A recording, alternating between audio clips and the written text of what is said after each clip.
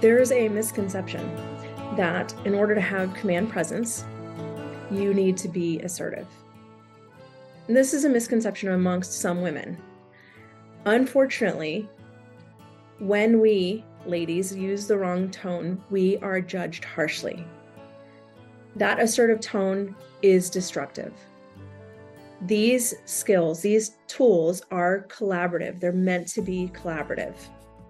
Using that accommodator's voice 80% of the time, and then dropping into that late night FM DJ voice, low, slow, calm, soothing, to get through those tough conversations will help you with command presence and trust-based influence. So remember to practice your tone, be aware of your tone. It could be our greatest strength and also our greatest weakness.